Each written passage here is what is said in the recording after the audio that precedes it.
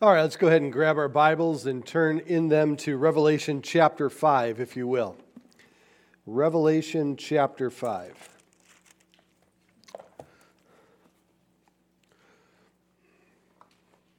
Now let's begin by reading the first 7 verses together. And I saw in the right hand of him who sat on the throne a scroll written inside and on the back, sealed with 7 seals. Then I saw a strong angel proclaiming with a loud voice, "Who is worthy to open this scroll and to loose its seals?" And no one in heaven or on the earth or under the earth was able to open the scroll or to look at it. So I wept much, because no one was found worthy to open and read the scroll or to look at it. But one of the elders said to me, "Do not weep. Behold, the Lion of the tribe of Judah, the Root of David, has prevailed to open the scroll and to loose its 7 seals." And I look, and behold, in the midst of the throne and of the 4 living creatures, and in the midst of the elders stood a lamb, as though it had been slain, having 7 horns and 7 eyes, which are the 7 spirits of God sent out into all the earth. And then he came and took the scroll out of the right hand of him who sat on the throne. What would you say if I told you that this is the most pivotal point in the entire book of Revelation? Let me say it this way. If this doesn't happen, nothing else after happens. We know this because of John's reaction. See, John witnessing this, we saw him taken to heaven in Revelation chapter 4, seeing the throne of God and him who sat upon it. He realized what this meant. And the scroll, being unable to be taken from the hand of God the Father, would throw the world into a permanent state of condemnation before a holy God. This is it. If this doesn't happen, everything from this point forward ceases in its tracks. So it's imperative that you and I know and understand what is occurring here before us in our text. That we realize the significance of this moment, that we don't miss it. And we understand what it says and proclaims about our risen Savior, Jesus Christ. So as we look at it together, I want to instill in your mind and heart the importance of this moment. Again, this is it. We start with a sealed scroll.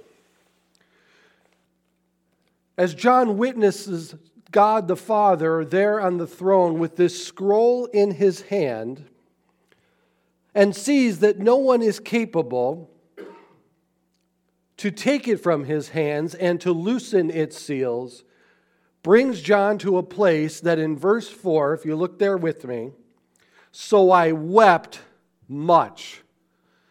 He broke down. He convulsed in his crying. He realized that this was the moment that was going to define all of the future. This scroll was something that was anticipated since the day of Ezekiel. And John realized how crucial this point was. Obviously, in verse 1, as we read, "And I saw in the right hand of him who sat on the throne," this is God the Father, the Ancient of Days. Just as Daniel gave us this picture in Daniel chapter 7. And then he sees a scroll written on the inside and on the back, sealed with 7 seals. Now, what's going on here? What's happening? What is so significant and important about this scroll? I'm sure you all know, so we'll just keep going. This scroll has the entire future in it. See, John realized what this scroll was. It was a scroll that resembled that of the last will and testament of a Roman citizen. When a Roman went and created a will, that will, after being created, was sealed by 7 witnesses. And after being sealed, nothing could be taken from it or added to it. It was sealed until the moment of the one who would inherit from that will was given that will. He took or she took that will and then opened it to discover their inheritance. Meaning it was very specific. Only certain individuals could touch this document. No one else could. This was the Roman method of guaranteeing that the will would not be tampered with. So why would God create what we see as a will? Well, to understand this, we have to go all the way back to the book of Genesis. So if you follow with me, turning the pages of your Bible back to Genesis chapter 1.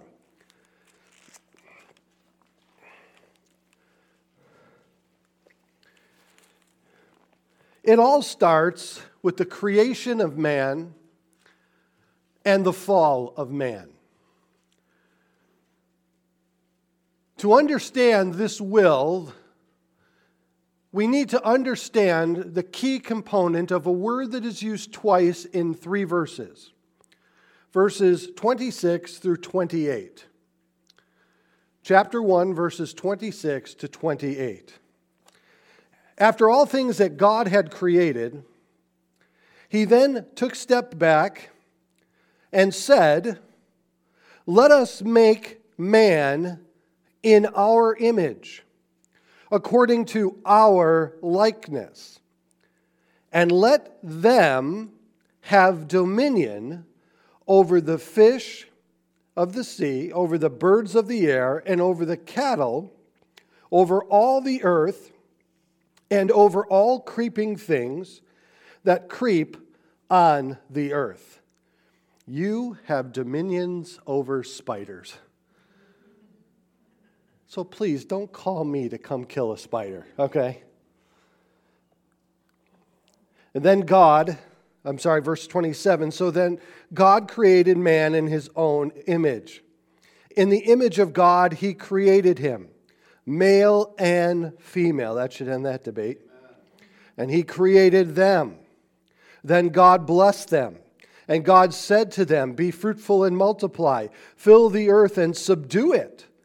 Have," again, here's the word, "dominion over the fish of the sea, over the birds of the air, and over every living thing that moves on the earth." To understand this scroll within the hand of God the Father, we need to know what happened to the dominion that we were given over all of the earth.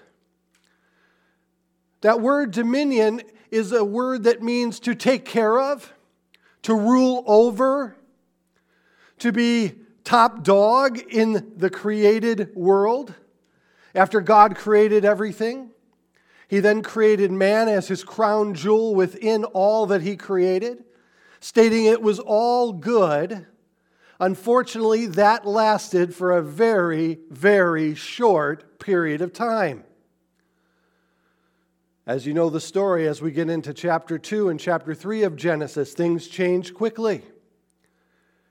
As Eve finds herself in a moment by herself, tempted by the serpent to defy God, to disobey God, thinking that by doing so she will become like God. At that moment that sin entered into the world, not only did spiritual death take place within her and Adam, but also sin and death then began to blanket the entire creation itself. And what happened at that moment, if I may summarize it for you, is that the dominion that we were given was forfeited. It was forfeited. And it was given to the one in whom tempted us, Satan himself. This is why when we come to the Gospels and we discover that Jesus is in that moment of temptation, Satan himself trying to stumble Jesus, to disqualify him from becoming the Savior of the world, by moving from complete perfection to sinless imperfection. But Jesus, unlike Adam, resisted that temptation. He withstood it. But remember what Satan said to him. Bringing him on top of the pinnacle, he says, all of this I will give to you if you will bow down and worship me. And Jesus said, absolutely not. Not going to happen. But he did not debate with Satan about Satan's ownership or dominion or rule over this world. This is why Paul later on classifies Satan as the ruler of this world. The dominion that we were given, we forfeited to Satan. And now that dominion had to be brought back to its rightful place. Now, God is sovereign over all things, including Satan himself. That's why the title deed, the will, if you will, is in the hand of God the Father. God the Father has never lost control of anything, but we have, right? And now we are reaping what we have sown. People look at the world around us today. They see the suffering. They see the sorrow. They see the pain, the agony, the sickness, the death. And they all want to blame God for it. Oh, if God was a God of love, why would He ever allow such suffering? Well, folks, we all have to take responsibility for this because we are the ones that forfeited God's perfect creation. We are the ones that allowed sin to enter in. And remember what happened after Adam and Eve fell. Immediately they were expelled from the garden. God placed a cherubim at the door so they could not run back in. They could not then go to eat from the tree of life, to remain in an eternal state apart from God. But now there's a problem. And God had to solve that problem. So how did God solve that problem? He solved it Himself through the person of Jesus Christ. When Jesus Christ pierced the darkness and was heralded by that star from over Bethlehem, it was the moment that the light was breaking back into the darkness like never before. It was the moment that as He hung on the cross in those hours of darkness, that a price was being paid. A price that you and I could not pay for ourselves. It was at that moment that Jesus Christ became what is known as our kinsman redeemer, which we'll talk about more in a moment. It's at that moment in time that Jesus Christ bridged the gap between fallen creation and holy God. And on the third day, His resurrection testified to the validity of that moment, the sacrifice in which He made. But shortly after, He ascended back into heaven, didn't He? The Holy Spirit came in Acts chapter 2 and the church began.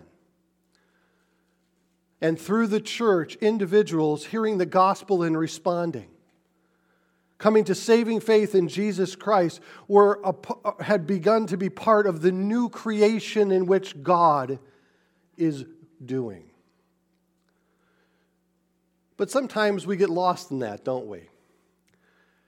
Some of us may feel, like myself, that it's not going fast enough, right?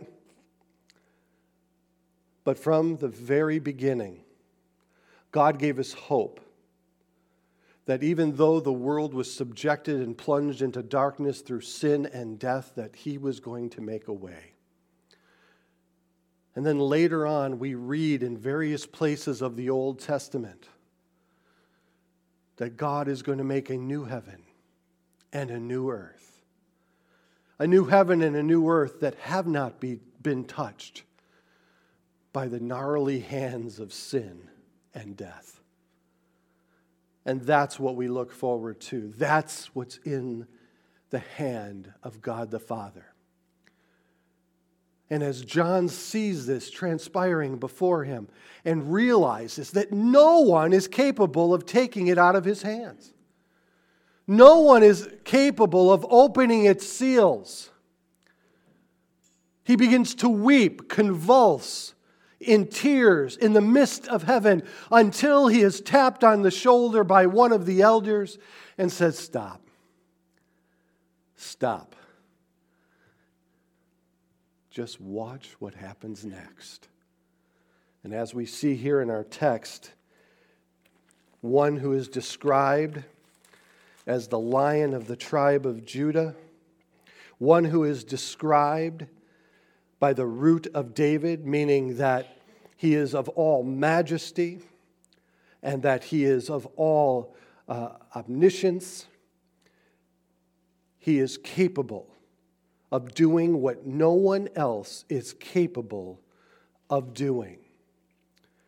In verse 5, one of the elders said to me, "Do not weep. Behold," take a look, "the Lion of the tribe of Judah, the root of David, has" what? Prevailed, conquered, overcome. All right, the battle's done.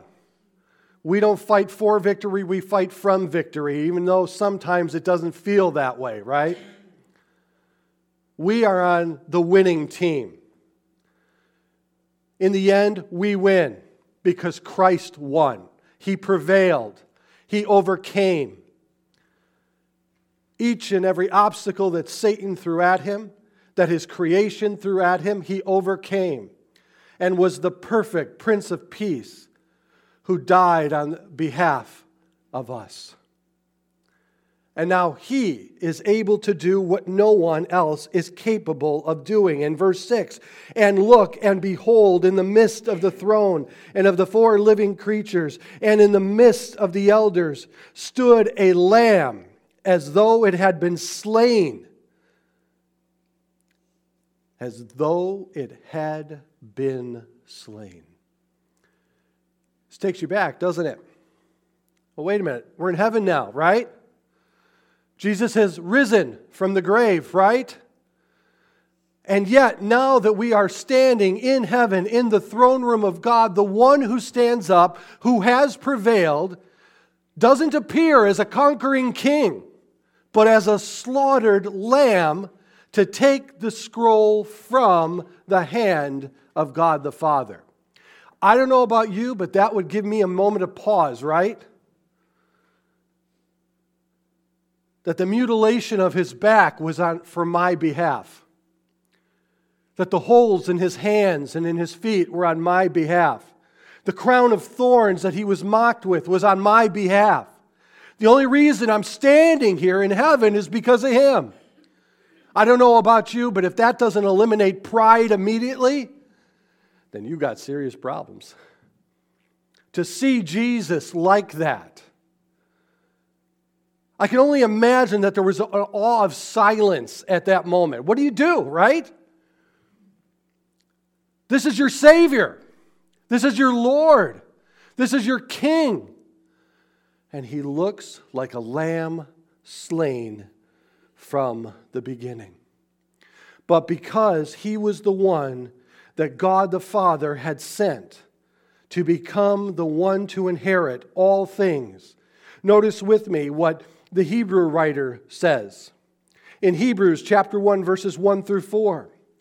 God, who at various times and in various ways spoke in time past to the fathers by the prophets, has in these last days spoken by us by his Son, whom he has anointed heir, there's the word, of all things. Heir of all things. This is why he is able to take the scroll, because he is the heir of all things. Through whom also he made the worlds, who being in the brightness of his glory and the image of his person, and upholding all things by the word of his power, when he had by himself purged our sins, notice that, purged our sins, sat down at the right hand of the majesty on high, having become so much better than the angels, as he has by the inheritance obtained a more excellent name than they. He's the heir. Now, let me just tell you a little something right here at this moment. I think we could all understand that Jesus Christ is the heir of all things, because no one else did what he did. But let me tell you something. He doesn't keep it there. You know, not only does God redeem us, but he also adopts us. Did you know that? Paul the Apostle tells us in Romans that we have become joint heirs with him. Again, you want to talk about something to move your humble needle a little bit. I have no right to become a joint heir with Christ. The only reason I do is because of the grace of God. I have nothing to boast in. I have nothing to brag about. But that's who he has allowed me to be. That's who he's allowed you to be. A joint heir with all things in him. Now, that was a great place for an amen. Either you changed to decaf this morning or it's the snow, okay? This is incredible. And this is what this moment means. This scroll was originally given to us in Ezekiel chapter 2, verses 9 and 10. Ezekiel prophesied about this particular scroll when he said, "Now when I looked, there was a hand stretched out to me, and behold, a scroll of a book was in it. And then he spread it before me. And there was writing on the inside and on the outside, and written on it were the lamentations and mournings and woe," meaning this is the scroll that once unsealed is going to pour upon the judgments of God upon the world, the wrath of God. Though Ezekiel witnessed it, he didn't touch it because it wasn't his. And now we see that this scroll becomes the deed, the will, to be inherited by Christ himself. What we are seeing here was depicted back in the Old Testament. It's the concept of what's known as the kinsman redeemer.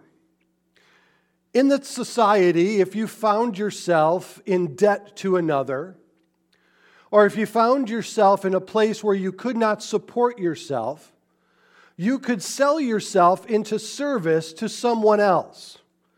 This is exactly what Ruth did.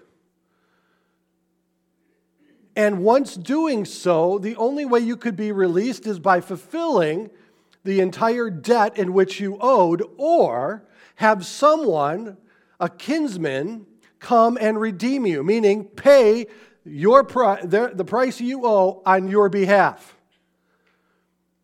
And that's exactly what we see having transpired here. As Warren Wiersbe writes, he says, to understand this scene, we must consider the Hebrew system of owning land. If a man became poor and had to sell his land or himself, he could be redeemed by a kinsman.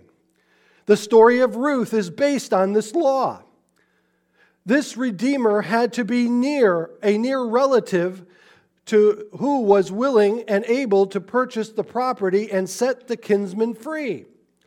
Of all creation has been under the bondage of sin, Satan, death, but now Christ, our kinsman redeemer, is going to set creation free.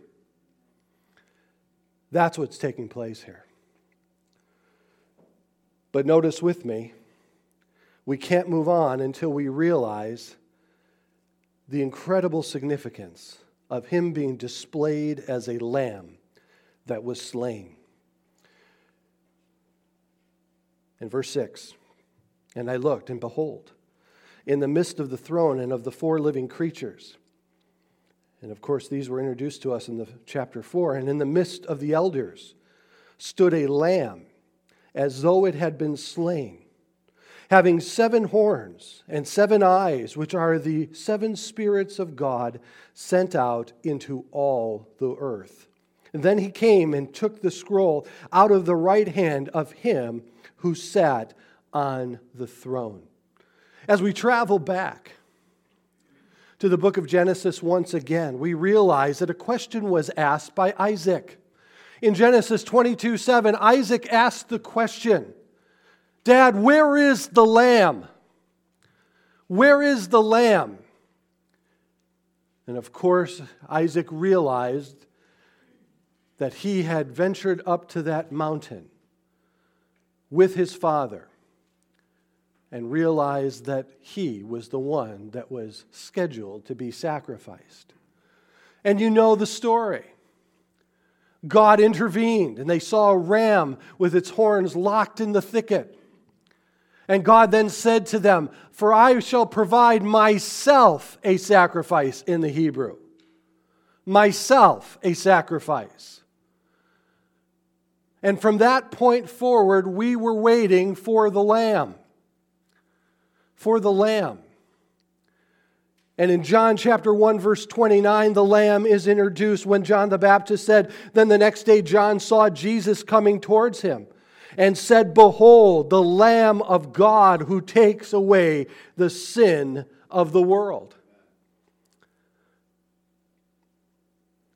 Now, what's interesting to me is, did you know that that same mountain that Abraham took his son Isaac upon, 2,000 some years later, another would carry his cross up to that same peak and die on our behalf?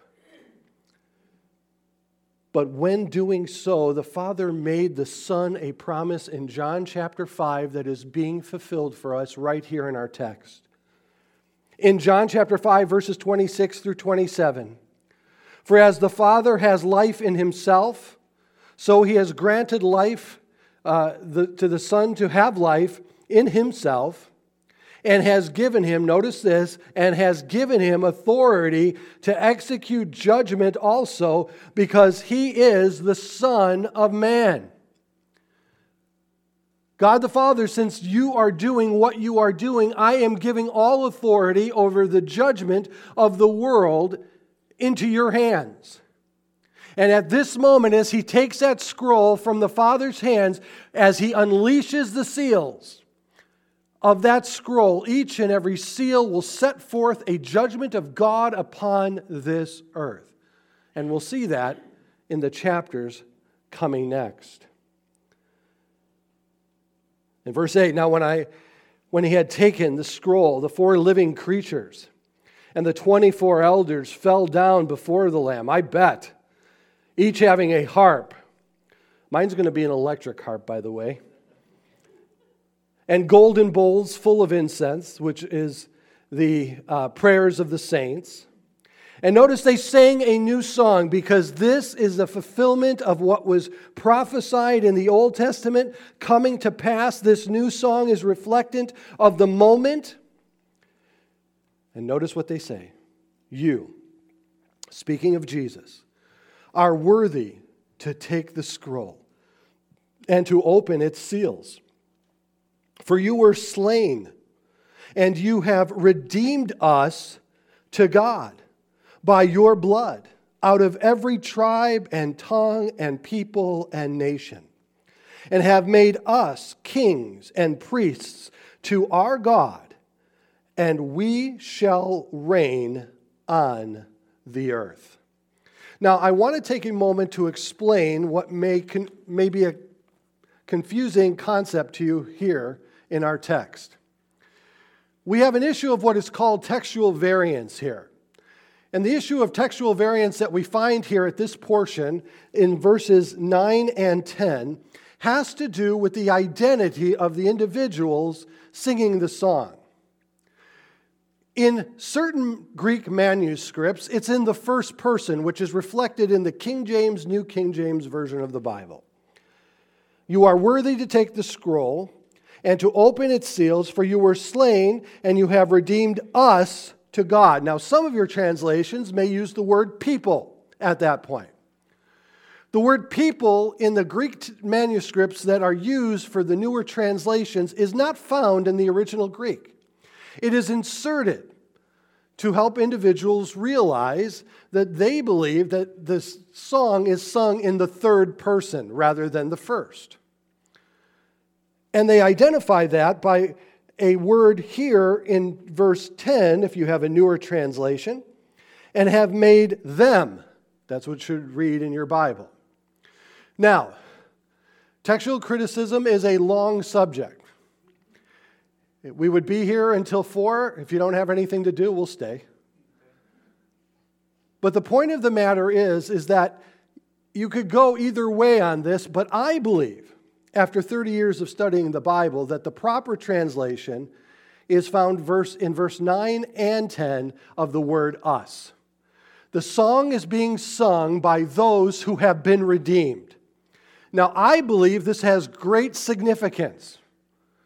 If we are in heaven at this point, and we are singing the song at this point, talking about the worthiness of the Lamb for redeeming us, if we're in heaven, where are we not? On earth. And this is another reason that I believe that the church will be removed before God pours out His judgment upon the world. I believe it is us who are singing this song, this new song that they sang. You are worthy to take the scroll and to open its seals, for you were slain and you have redeemed us to God by your blood, out of every tribe, tongue, and people and nation, and have made us kings and priests to our God, and we shall reign on the earth. The concept of this new song takes us back again to the Old Testament in Isaiah 42, 9 through 10. Notice what Isaiah states. In light of the discovery that the process now is moving forward into the creation of the new heavens and the new earth, he says here, behold, the former things have come to pass, and new things I declare. Before they spring forth, I tell you of them. Sing to the Lord a what? A new song. And His praise from the ends of the earth. You who go down to the sea and all that is in it. You coastlands and you inhabitants of them. Meaning everyone, to sing this song of redemption. But the worship doesn't stay contained to just those. Notice in verse 11 with me, if you will. Then I looked and I heard the voice of many angels around the thrones and the living creatures and the elders, and the number of them was 10,000 times 10,000 and thousands of thousands. You know what that means in the Greek? It's very technical. Okay, you ready? It means a lot. There's a lot of people singing this song. You know, it's interesting. They've discovered today that many Christians need to be in large church gatherings because the large church gatherings gives them a sense of affirmation in their heart and in their mind, helping them to become confident of what they believe and why they believe it. They find that Christians have a much more difficult time worshiping in small groups of people without the popularity or the number of people reassuring them of their decision for Jesus Christ. And many Christians feel today that they worship alone. I'm here to tell you that you're not alone. We are not alone in what God is doing. Sometimes you can feel that way. Satan loves to move us into a place where we feel that we are alone. And in that loneliness, we may conclude that God has abandoned us. We may conclude that God's people have abandoned us. Satan loves to divide and conquer. Once dividing us and isolating us, he then begins to go to work on us. Look, you're all by yourself. If this God thing was real, then everybody would believe in him. But yet you're the only one. And he says we know that the majority is always correct, right? Not so. But when we get to heaven, and we are in the midst of the 10,000 times 10,000s and thousands and thousands, oh boy, that is going to be something. And when we get there, Chris will have his guitar, and all these guys will be up there, and it is going to be one of the largest jam sessions that anyone has ever seen. Okay?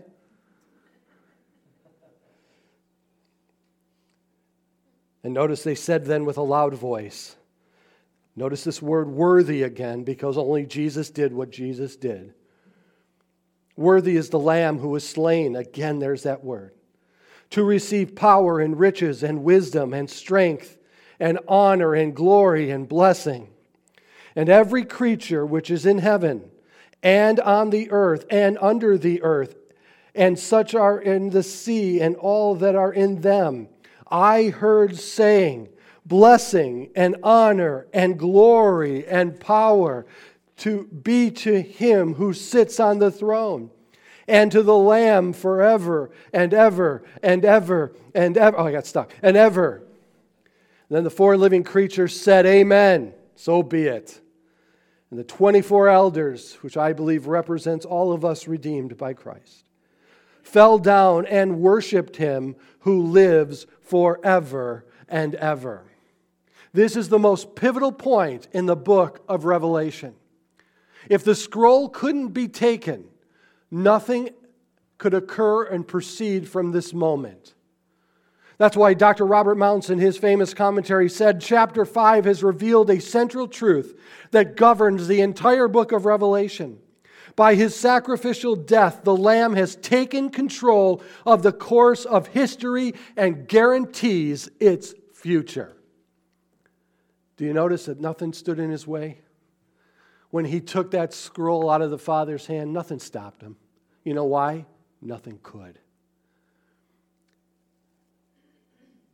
And I think of Daniel when he wrote in Daniel chapter 7, verses 9 through 10. When all of this was being set up. In verse 9, I watched till the thrones were put in place, set up. And the Ancient of Days was seated. His garments was white as snow, and the hair on his head was like pure wool. His throne was a fiery flame, its wheels a burning fire. A fiery stream issued and came forth from before him. And notice this. Does this sound familiar? 1,000 thousands ministered to him. 10,000 times 10,000 stood before him. And then the court was seated, and the books were open. The word books there in the Hebrew is the word scroll. Daniel is saying that he saw the preparations being made for this moment. And those preparations would come to fulfillment in the person of Jesus Christ at this moment. As Jesus takes the scroll from the hand of God the Father and begins to unloosen the seals, one after another. Warren Wiersbe said, Christ is about to open the sealed book and release the judgment on the world. Keep in mind the dual purpose of the tribulation. Number one, to punish the nations for their sins, especially the way they have treated the nation of Israel. And number two, to purge Israel and prepare a believing remnant to receive Christ when he comes in glory in Revelation 19. The inhabitants of the earth are ignorant of this glorious scene in heaven. As the days of Noah and Lot, they go on their way, eating and drinking and ignoring God's warnings. Then the Lamb will begin to open the book, and the judgments will fall. How important it is for you to be saved now, while there is still the opportunity in God's grace. The opening of the seven seals. Well, next week we're going to be talking about an event that I would like to see happen before this occurs. After studying the Bible for as long as I have, I will tell you this with certainty. I don't wish hell upon my worst enemy. I don't wish an eternity separated from God to anyone. I long to see people saved in Christ. There's a lot going on in our world today. And often when you talk about the book of Revelation, we want to talk about all of the evils that are going on in the world today that would confirm that we are in the last days. I don't know if I really have to make an argument to convince you that we are in the last days, do I? I can say this for certainty, we're 2,000 years closer than we've ever been before. But to next week, I want to talk about something positive. I want to talk about seeing people in our nation come back to the Lord who've walked away from the Lord, and to see people coming to the Lord for the very first time. We have a lot of questions about revival. What's happening at Ashbury? What's happening around these other campuses in Cedarville and other places? Now it's happening on secular campuses. People don't know how to react. But remember this, God never asks anyone permission before he does anything, does he? So what is revival? What are awakenings? Do you know we have examples of both in the Bible? And some may say I'm simply dealing with semantics by differing the two, revival and awakening. But I believe that there's a case to be made that revival represents one thing and awakening represents another. And we have biblical examples that we are going to look at. Because I believe that the Bible is the foundation of all that we believe. It is God's inspired word. I pray that before the seals are cracked open by our Savior, as God says, I desire all people to be saved and come to the knowledge of the truth. That should be our heart also. Let me ask you today, do you have friends that don't know Christ? Do you have family members that don't know Christ? Do you have a spouse that doesn't know Christ? Do you have children or grandchildren that don't know Christ? I certainly would like to see them saved before we're plunged into a period of darkness like the world has never seen before.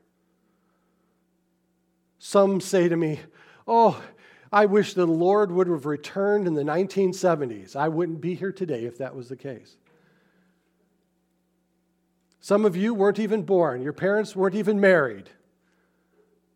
God's long suffering is found as each day ticks by and he gives individuals another opportunity to come to saving faith in Jesus Christ. And I want to leave you with these words this morning, if I may, to prime us and to prepare us for what we're going to see next in God's Word. Notice with me, in 2 Peter chapter 3, let's read these words together. 2 Peter chapter 3.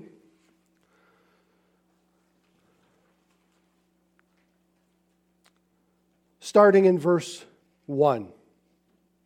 Behold, I write these things, the second epistle, in both of which to stir up your pure minds by way of reminder, that you may be mindful of the words which were spoken before by the holy prophets and by the commandment of us, the apostles of the Lord and Savior.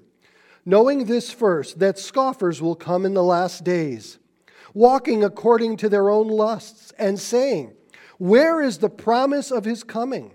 For since the fathers fell asleep, all things continue as they were from the beginning of creation. For this they willfully forget that by the word of God the heavens were of old, and the earth standing out of the water and in the water, by which the world that when then existed perished, being flooded with water. But the heavens and the earth, which are now preserved by that same word, are reserved for fire until the day of judgment and perdition of ungodly men. But notice this word of transition, but beloved, do not forget this one thing, that with the Lord 1 day is as 1,000 years, and 1,000 years as is 1 day. For the Lord is not slack concerning his promise, as some count slackness, but is long-suffering towards us, not willing that any should perish, but that all should come to repentance. That's our heart. We want to see people saved for God's glory and for their return to him. That's what we want to see. So next week, we're going to be looking at the subject of revival and awakening to give us a biblical example of what that looks like. I know some of you might be growing weary in your Christian walk. I have found myself lately having to turn off the news, the various YouTube channels that I watch, and just take my Bible, get away with the Lord privately, and pray to encourage my heart. I often go for long walks on the beach. No, I often go for long walks. Just talking to God. Asking him to help me and carry me on. Because things are getting tough, aren't they? But I've noticed that as I've been doing so, my heart has been changing.